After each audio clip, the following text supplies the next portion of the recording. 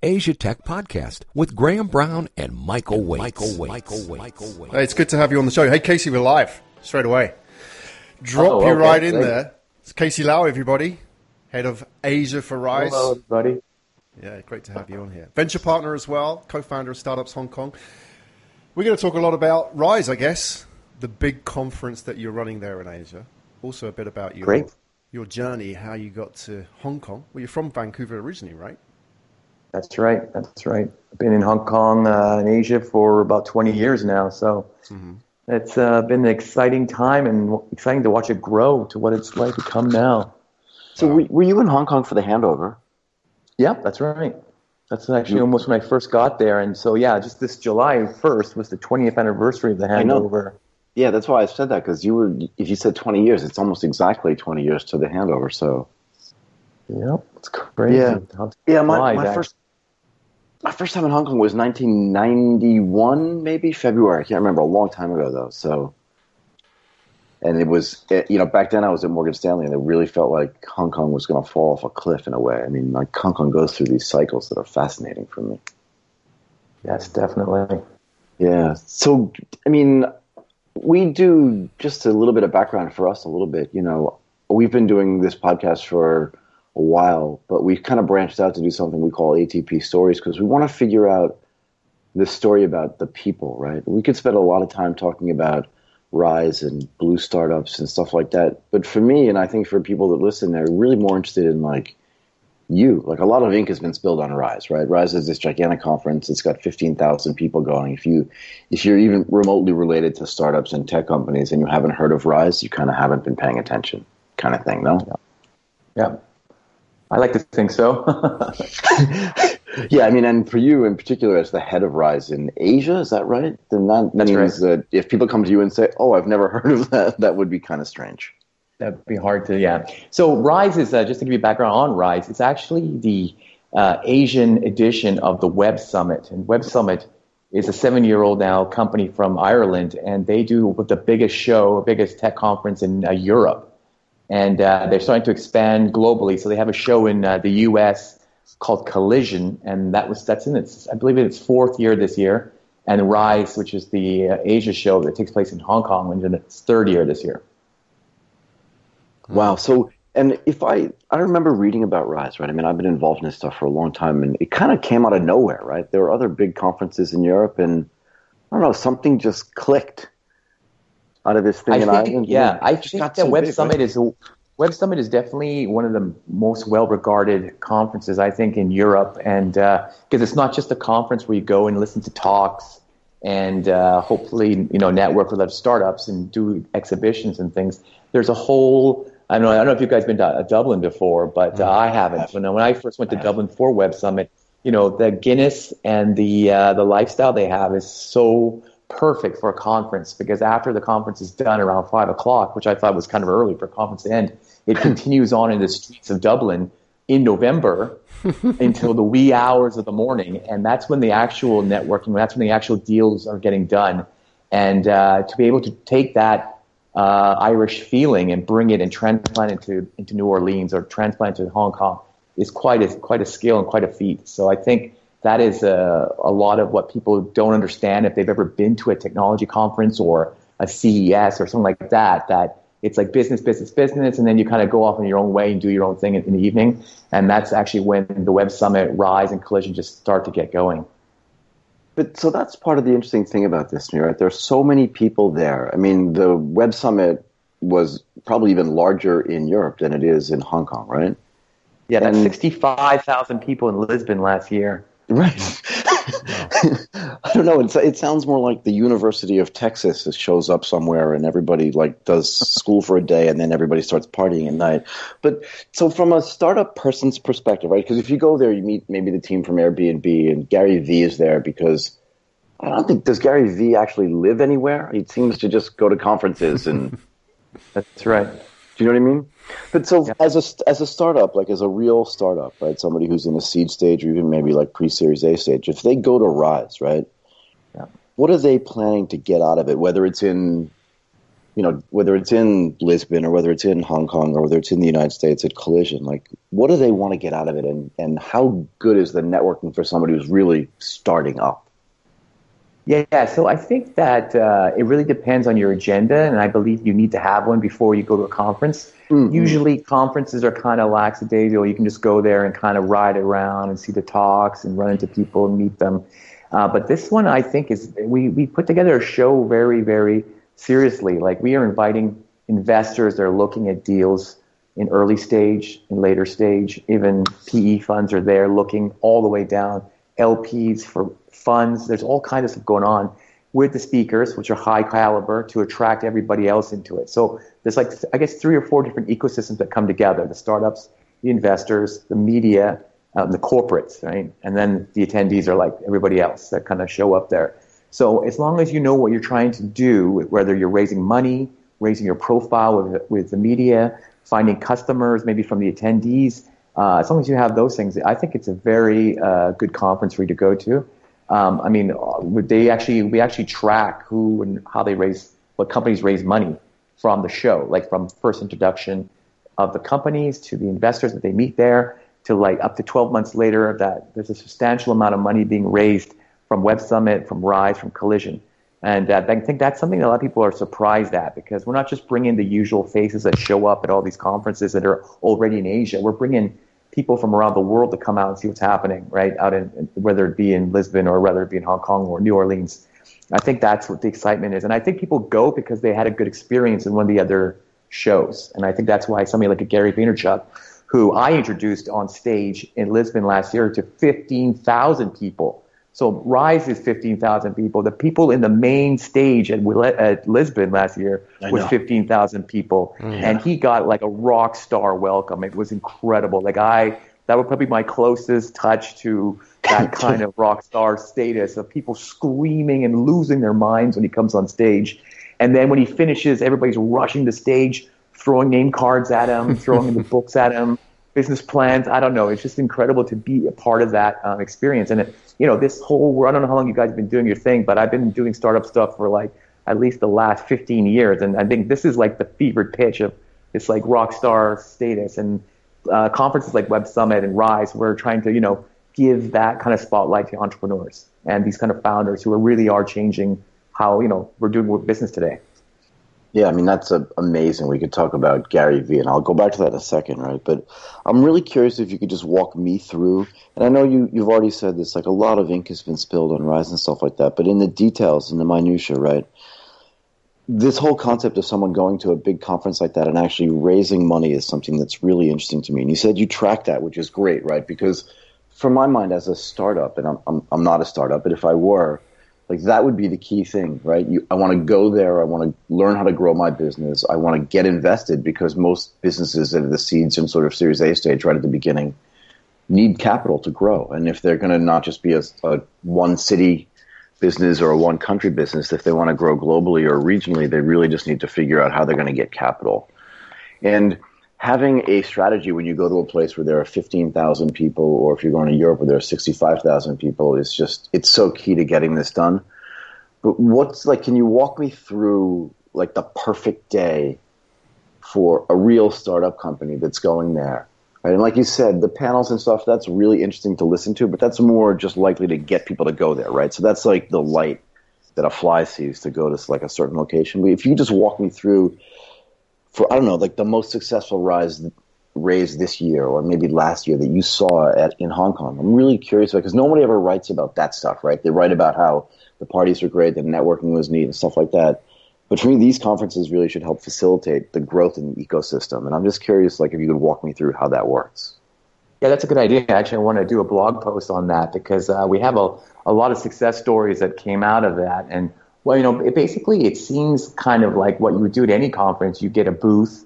You have in our conference, and most conferences nowadays, you get 1 day to have a stand where you're stationed there for the whole day, and people come by, and then the other 2 days you're just enjoying the conference itself and doing the networking. But I think it's kind of like, so we don't just invite investors and then throw them into the room and then let them have their way.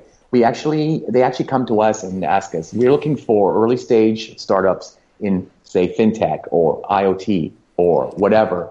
And we help to facilitate those meetings. We have lounges set up specifically for the investors to meet startups and vice versa, because I think everybody coming there, the success of a conference is that both sides are finding the people they wanted to meet instead of getting lost in a sea of 15,000 people going, who am I supposed to talk to, right? Right. So we actually do all that for a startup. And depending on the level of the startup, in terms of the fundraising level, are they seed stage, are they A stage, whatever, we have different other networking opportunities for them in the evening. We have dinners with investors. There's a lot of ways for you to meet the people that you want to meet, depending that as long as you know the people who are going to be there and who the people you want to meet, right? You look at the investor list. Okay, this company does a lot of investments in my space. I got to meet this guy, and then those are the kind of things that you are set up, and usually those are successful. And do a lot of these obviously they're coming from outside of Hong Kong, because Hong Kong itself is not such a big place, but are they coming mostly from the United States? Are they coming mostly from Europe? And also, I think it's a mixture. It's a mixture of all of them. Yeah. And what's the HNWI interest in Hong Kong right now? Right, there are a couple of small funds or interesting funds in Hong Kong, right? But the VC has not taken off there, at least that I've seen, as it has in Singapore, because of all the sort of programs in Singapore and all the facilitation by the government. But Hong Kong should be a place with all of the wealth where you see a lot of great You should see a lot of great startup activity, right? Yeah, sure. I mean, if you've been to Hong Kong, there's other markets for you to put your money into that are safer and return a lot faster. Yep. So, the people in Silicon Valley, I think, that invest in startups have a very high level of risk. They love to gamble. Although that is strange to say, because the Chinese love to gamble as well. I was going to say, I wasn't going to put it out there, but I'm not going to disagree. Right? I'll put it out there. Thank you, 'cause I can't.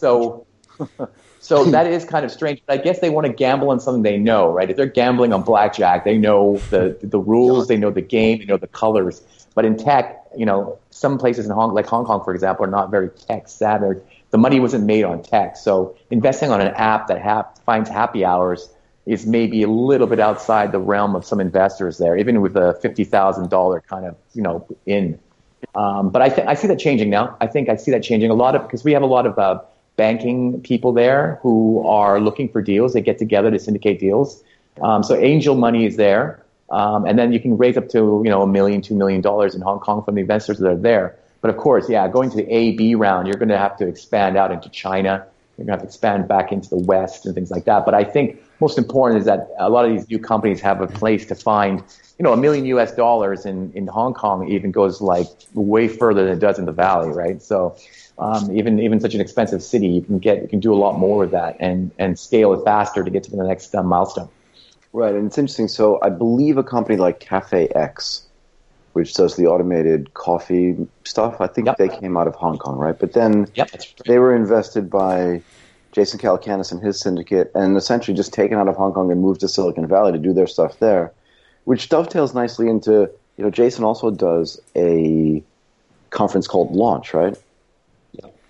Yeah, so I think for the Cafe X's point, it's true. Like I don't know if you've seen the product, but it is basically a robotic coffee system, right? It's a robotic arm delivering coffee to you.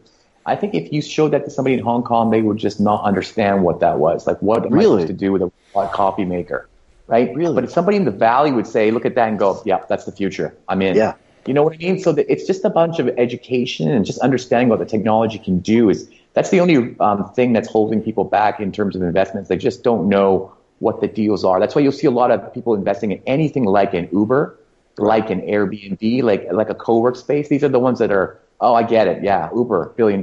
Yeah, okay, I'll invest in a copy of that because, I'll probably get bought out anyway. So it's a good investment. Right. But investing in something like a coffee machine that's delivered by robots is a little bit too far and not proven yet into the market, right? So I would see that there would be some hesitation there, whereas people in the Valley, self-driving cars, let's do it, right? VR, let's do it. We'll put millions of dollars and take a gamble on that. But I think Asia's not necessarily at that place yet, but I can see it's going to catch up very, very quickly.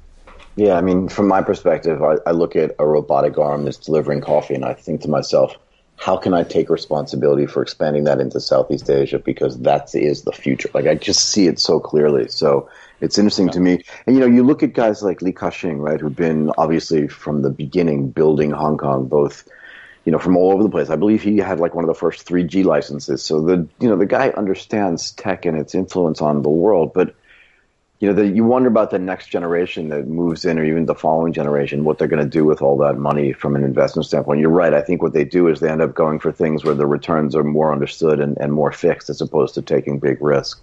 I've got another question that you brought up, right? So if you look at the difference between something like Rise, where there are 15,000 people there and it's just huge, and how do you differentiate between what's going on there and what's going on at launch, where the startups some of the startups don't even have to pay to attend?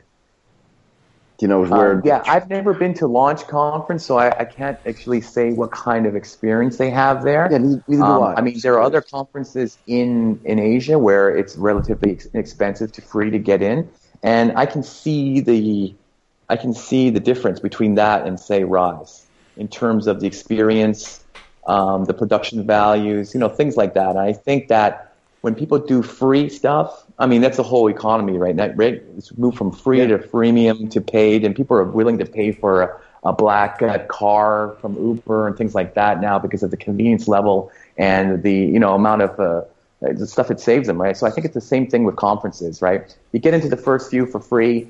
Since it's free, anybody can get in, and the experience is not going to be the same across the board. Whereas if there's an entry fee to come in that is maybe a little bit higher than free, then people might it'll keep some of the I don't want to say riffraff, but some of the people who are just kind of coming along and just want to try something for free when they're not very serious and dedicated. If you're dedicated by a stand and 3 tickets to a conference, that means you're kind of like you're ready, you're in it, you're gonna maximize, and you're gonna hustle the whole 3 days to get something going, and you're gonna succeed. And we provide the tools to make sure that you succeed. Whereas if it was free, it would be like, you could cut corners and stuff like that, where you didn't need to have this, you didn't have that, because, it's free. So, what can I say? So I don't want to comment on that. And if you've done any research on that, I'm sure there's a reason why you're asking me about this. I would rather leave any conversations about Launch Conference and Web Summit up to maybe Patty to comment on himself. But personally, for me, I can see, because I've been to many, many conferences before I started with Rise, before we started launching Rise, and I've seen that they're kind of like community events. They're kind of like high school events. They're not very serious. And as an investor, if I walk in there, I want to see that these people are ready to be invested in. And so I think that by coming to something with high production values like Rise, with international speakers, that's it gives me more confidence that the people that are there are ones I could trust to invest in. Yeah, so those are my thoughts on that. You make a really good point too, right? So there was a conference here recently called Texas, and I attended that.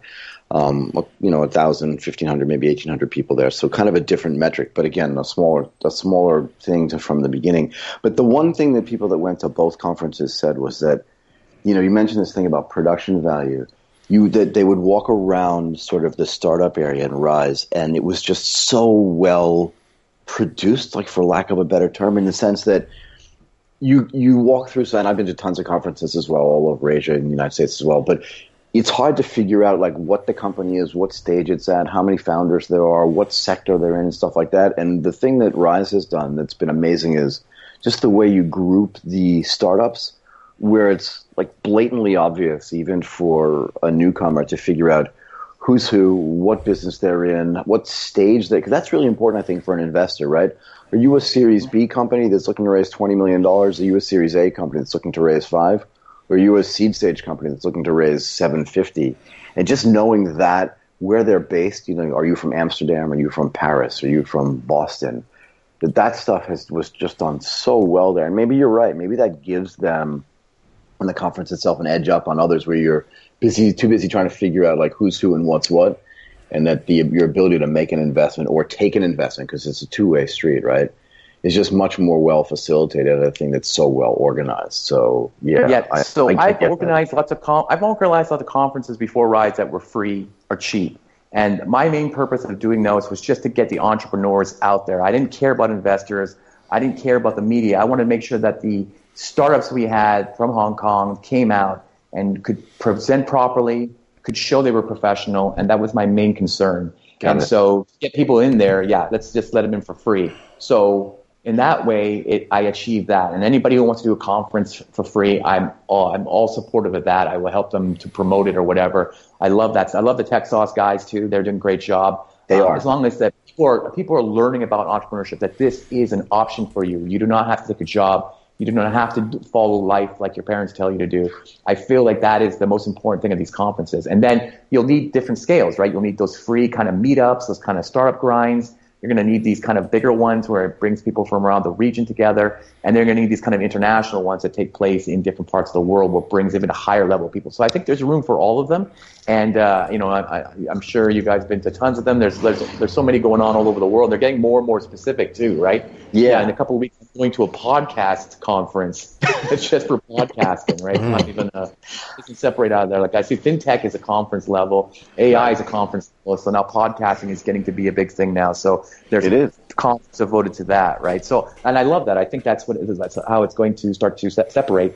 But how do we do it? How do we get 15,000 people to see what they want to see? Is that we actually break it into tracks, right? We have a fintech track. We have a AI track. We have a robotics track. So you can follow those tracks without having to see things that you don't really need to see, and follow the speakers and the events that you will be most relevant to you. And I think that's that's the best thing that we do to navigate people through such a large event. Really interesting to me. And you bring up something else as well, right? You've been involved in this for a long time. And, particularly for the startup world, for people that have been doing this for 15 or so years, means that, they were there like in the Stone Age, at least in this region of the startup community, which is awesome, right? Because it takes time. I mean, if you look at how long Silicon Valley's been around, people talk about it like it started last week, but it's been there for 40 or 50 years. Exactly. Right. So we're still in early stages here. I'm really curious. I can tell you my story, like why I ended up in Thailand and how I came to Asia, back in 1990. So it's and I haven't left actually. So it's been a long time for me, but I'm curious for you, right? You're from Canada. How did you end up in Hong Kong, and like what made you stay, and then what got you interested or involved in startups? Because what you were doing, I don't know, back in the early days of your time in Hong Kong wasn't really related necessarily. So what got you interested, and how did you become like the head of Rise? It's just it's a gigantic move, right?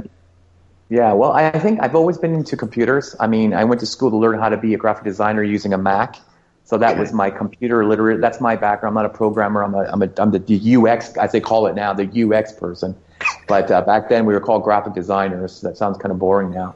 And I was very entrepreneurial too. Like as soon as I got to Hong Kong, I worked for some companies there, and I already realized that I didn't want to work for these people. They weren't as smart as I was. So I should start my own business. So I think that kind of entrepreneurial mind and digital nature would kind of obviously kind of lead you into this kind of startup or .com, as it was called back then, kind of path. Right. And I think that's and I think that today the millennials are growing up with technology, and that's all they ever knew or ever known. As long as they can pair that with self-awareness and some kind of entrepreneurial mind, I think that it's a good option for a lot of people, and they can build their own thing and do what they think is best instead of getting a normal job at the normal company.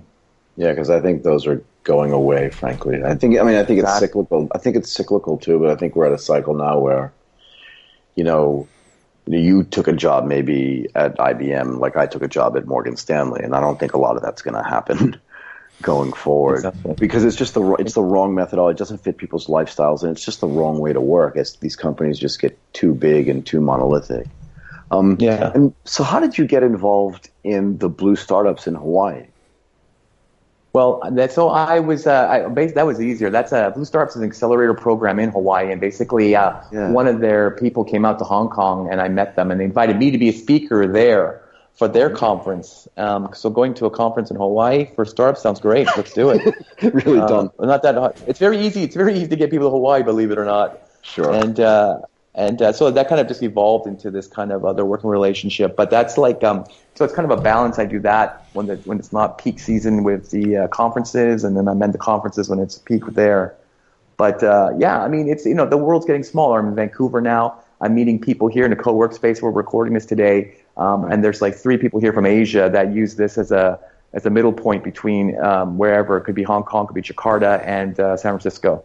So it's amazing. I'm super impressed by meeting people like this, because I thought I was the only one doing this, but no, everybody's doing this. It is kind of everybody's doing it, right? Like in one of my, like, so I lived in Japan for 22 years. I've now lived in Asia for 6, and, obviously born in the United States, born in California, raised in Connecticut. But and also have done a ton of business in Hawaii because a lot of the old Morgan Stanley and Goldman Sachs guys figured out they could trade from there. So you have hedge funds that were set up in Honolulu. It also turns out that, and I was looking through this, over the past week, did Blue Startups invest in Volta? Yes, they did. Yeah, so one of the directors of Volta is a guy named Chris Wendell, who's a colleague of mine from Goldman Sachs. So it it really surprised me. I was just wondering, I always was just curious. So I'm a limited partner at a company called Ardent Capital out here. There was a venture builder, has built some of the biggest companies in Southeast Asia, one of the most famous, right? And I sat in their office for a year and a half, and I don't know if you'd call that EIR. I'm just wondering, what that means. Entrepreneur in residence, and how you enjoy doing that and what that really means for you. Well, yeah, I think it's a funny name, and I always have to explain what it is because it sounds. I don't know where that term came from. Actually, neither do I. That's why I'm asking. I'm really curious. I consider myself like the in-house mentor, basically. That's what I am. So we have a bunch of lead mentors from the community that come out, and we get to assign them to each of the teams in the cohort. And then they come in, whatever their time allows them to do. So, but I'm there all the time. So I'm coaching in each cohort. We usually have 7 or 8 teams. So I'm usually coaching each of them one a day, doing something else to do with either UX or marketing or pitch decks or investor relations or whatever. So that's kind of what I do as an entrepreneur in residence. I think you're supposed to be coming up with your own idea while you're in there. So, but there's definitely no time to do that. Yeah, I was going to say because. The guys that run TechSauce for the team, right? It's Mimi and Eamon and all these guys, right? I know them really well, and I talked to them after the conference was done here. That's like a year-long job. Yeah, definitely. Just to run the conference, and of course you do other things too. And I'm just curious, when you find time, just how you manage the time thing. Because when you went to Hong Kong, you said you were working for other people. You started your own companies, and in a way, even if it wasn't a startup per se, and I'll put that in quotes. Every time you just break off and start something from nothing and trying to turn it into something, it's super hard work, right? But you must have that bug, that itch to just say, I have this vision to do something and I want to do it. How do you I guess it manifests itself in building the conference every year, which is like starting a new company every year, I'm presuming. But that's exactly what it feels like. It is though, right? It's like, okay, conference is over, now what do I do? It's not like you just press a button and it just gets set up for the next year. It's super hard work. And to be fair, one funny comment I heard at the end of the conference from one of my friends was, she's like, I can't wait to be alone. Yeah, that's the number one thing I heard after the conference. I can't wait to be alone. That is the greatest thing I've ever heard. I cannot wait to be alone. It doesn't last that long. You're alone for 2 weeks, and you're like, okay, look, we're starting to work on 2018 now. Yeah. It's can we just... Exactly. That's exactly, yeah. And then plus, because of Web Summit, there's another conference in November. So we're actually now gearing up to take a lot of the people who attended Rise to Lisbon to see what the mothership event looks like. And then if they're at all interested in the U.S. market, there'll be another one called Collision in New Orleans that happens in May. So it's around the clock thing.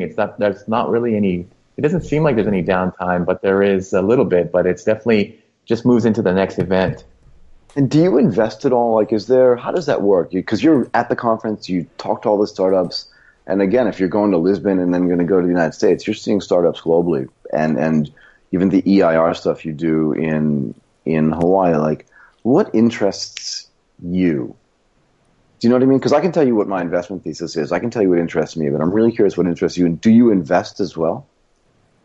I definitely do some small investments with some companies in cash-wise, but I also do a lot of advising on companies that I think are good that need to get to the next level. That's kind of what Startups HK was. We were myself and Gene Su, my co-founder, we basically set up it's just a community group to help startups. And we ended up, because of our network, because everybody came to us to tell us what they were doing as well as asking us for help, it seemed like we were just advising most of the companies. So a lot of the successful companies in Hong Kong now I wouldn't say we'll take any complete credit for them, but we like to think that we pushed them along to the point where they were able to get funding or the media attention they wanted to get because there was somebody backing behind them, and we did a lot of media and press because of it, right?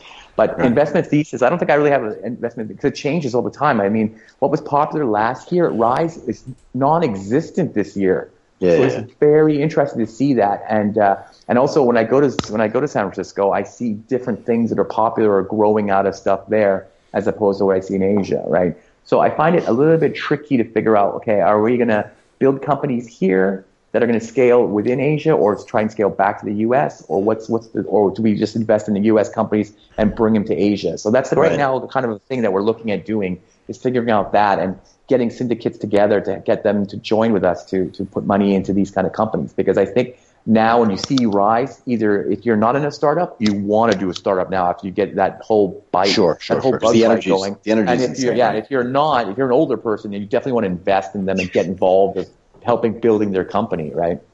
That's exactly that's the residual effect that we get from Rise every year. But this year especially, it's like everybody's like, okay, how do I do this? How do I get involved in this? What do I do next? It's great. That's one of the best feelings about the aftermath of a conference. Everybody's exhausted and beaten up and everything's a mess. But the most important thing is everybody is super inspired. And, because I don't know about where you guys are, but, in Hong Kong, inspiration is very low level because of, what's happening in the city and things like that. So when you have something, either an Art Basel that comes to town and inspires people creatively, or something like this where people get this entrepreneurial bug and they go, and it's just, when I see people next year like, oh, I came last year and this is my new startup, I'm like, wow, that's great, you went for it.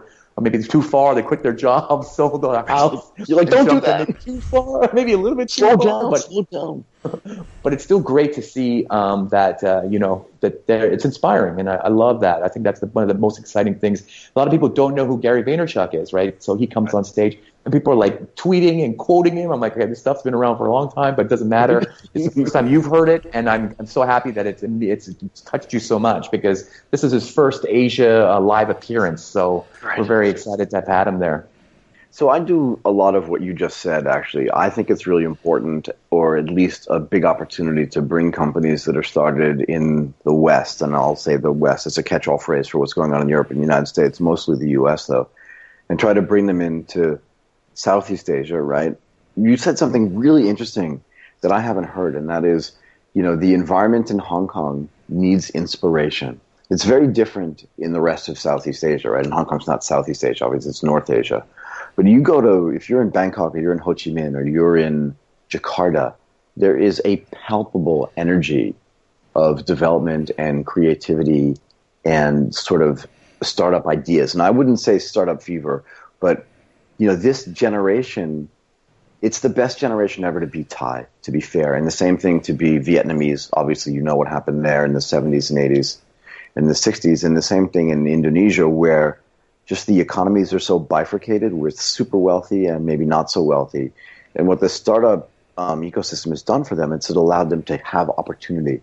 And that opportunity engenders a huge amount of energy. I wonder, actually, and I hadn't even thought about this before we got on the phone, like, what would a Rise conference look like if it took place in Bangkok?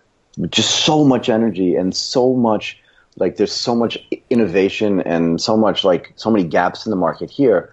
Like you said, in Hong Kong, besides just being geographically small, obviously it's very wealthy, but there's a ton of money actually in Thailand that nobody knows about. I mean, we know about it because we're here, but that the rest of the world doesn't know about. I wonder what the result of a Rise conference in Bangkok would be. And I wonder why, just with the energy that's available, you guys wouldn't try to do that. And I'm not complaining or anything. I'm just curious. Is it just because Hong Kong is more of a well-known place? But I'm telling you, if Gary Vee stood on stage in front of a bunch of amped up people in Bangkok, he may never be able to leave. Yeah. Kind of thing. That's amazing. Yeah, that's so exciting. That's very exciting to hear. Yeah, to be honest, I know they looked at a lot of cities, and there's a lot of logistic things as well that are involved with the choice of Hong Kong. And Singapore is very aggressive as a city too, offering to move the conference there already.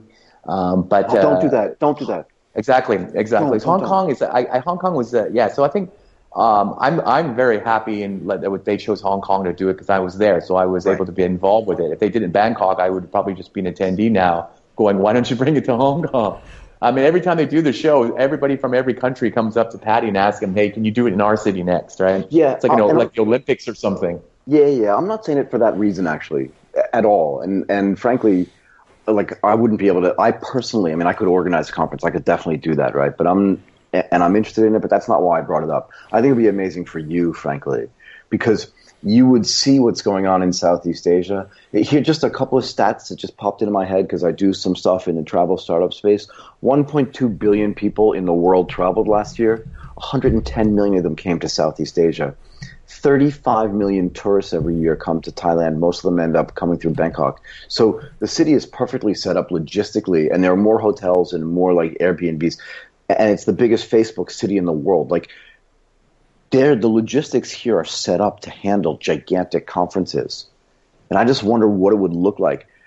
I would have, if Rise came, I have no vested interest in it, but I just think from an ecosystem growth and development standpoint, like, it would just be amazing to see.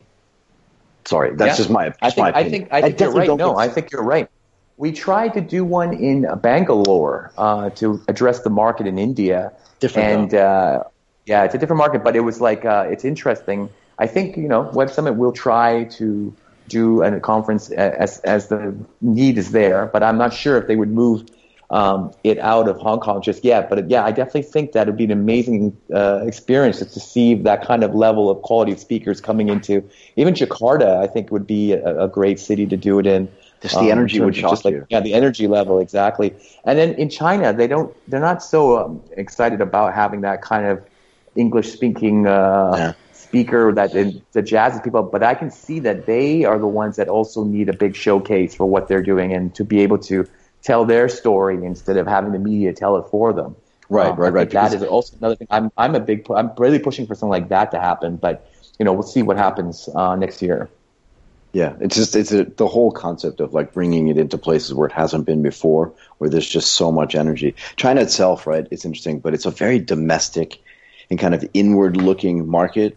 It's only been recently that the Alibaba, Tencent obviously has been doing this for a while, right? But the Alibabas of the world have gone out and actually started acquiring companies and looking at markets outside of China. But again, internally, it's very domestic. And you're right.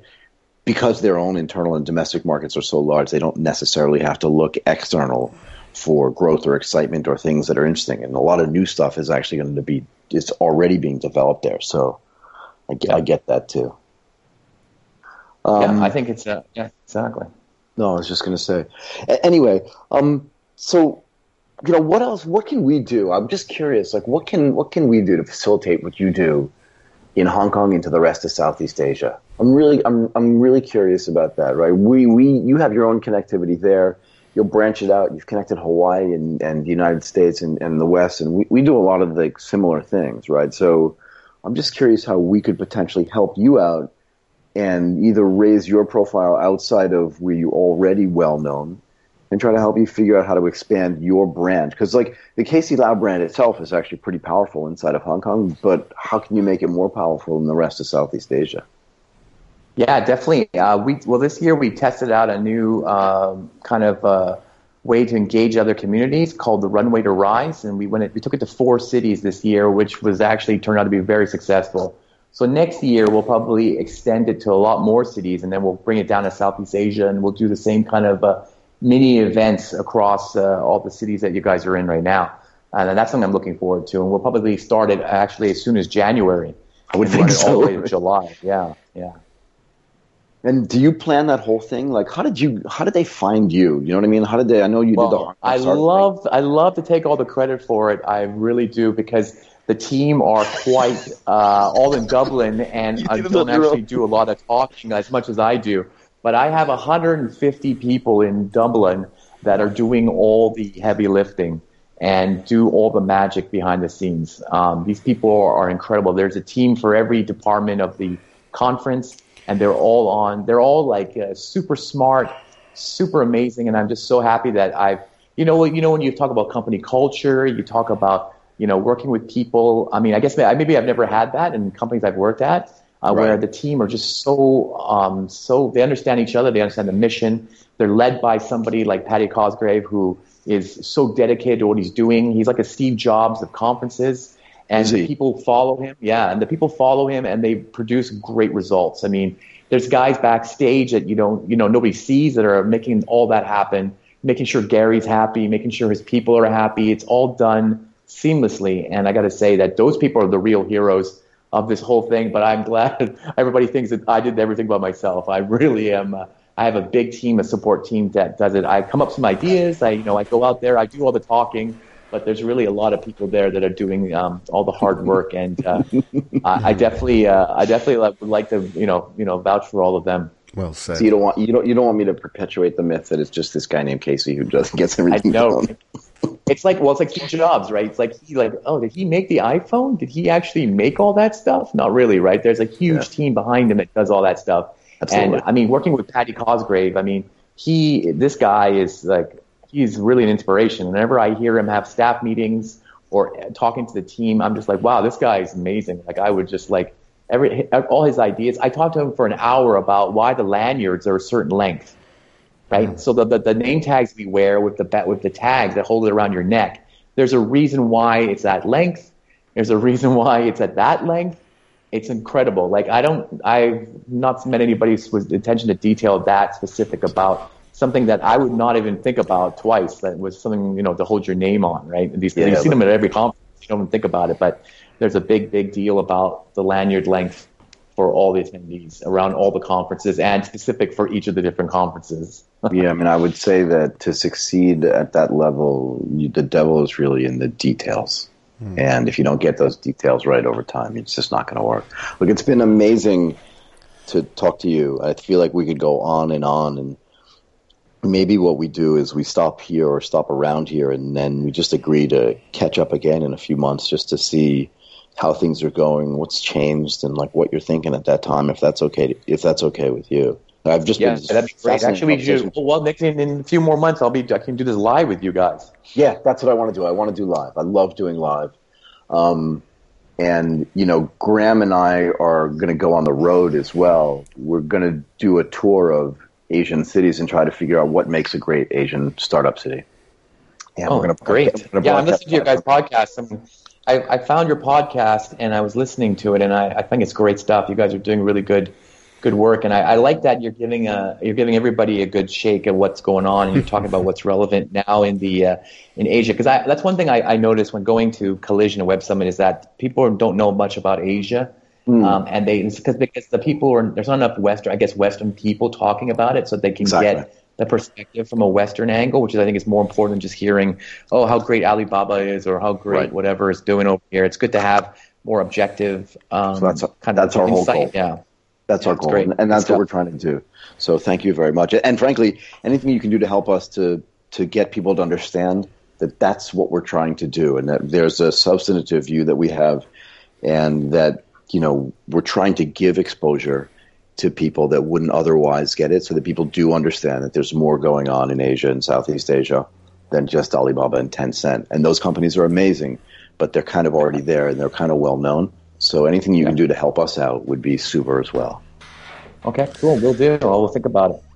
Casey, before you go, thank you very much for sharing your insights today. I'm going to ask you for a link so you can share that with the listeners so people can go and find out more about you, about your conferences and so on. But I'm just curious as well, just before you're off, are you going to get any downtime now that you've done Rise? Do you actually get time off? Do you actually get time out and say, like you said earlier, time alone?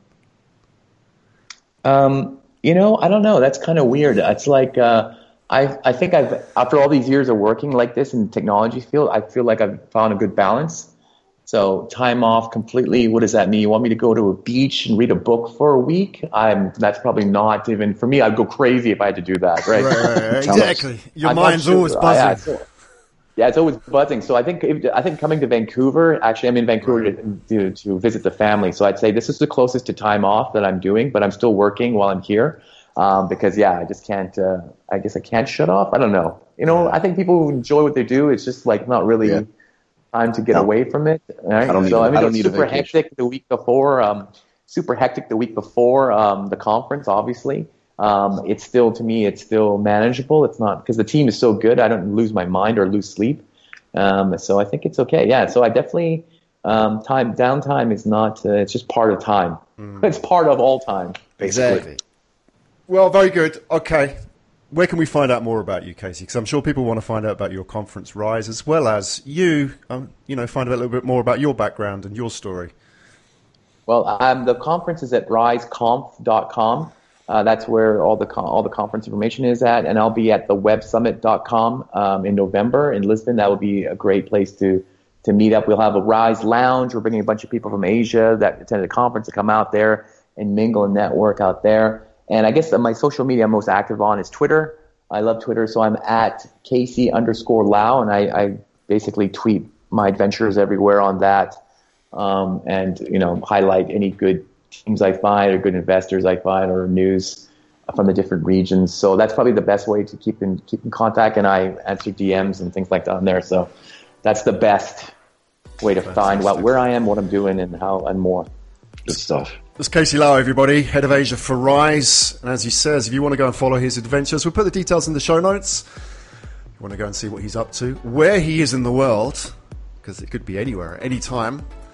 Go and check him out on Twitter. Go and check out the website for the conference as well. All the details in the show notes. And Casey, come back on the show as well and share with us your adventures in the future. I know you're a globe-trotting, jet-setting entrepreneur, but we'd like to keep up with you and find out what's going on in your world. So come back in and give us an update and a part 2. All right. Thank you, Michael. Thank you, Graham. Thank you, Casey. You've been listening to Asia Tech Podcast. Find out more at www.asiatechpodcast.com.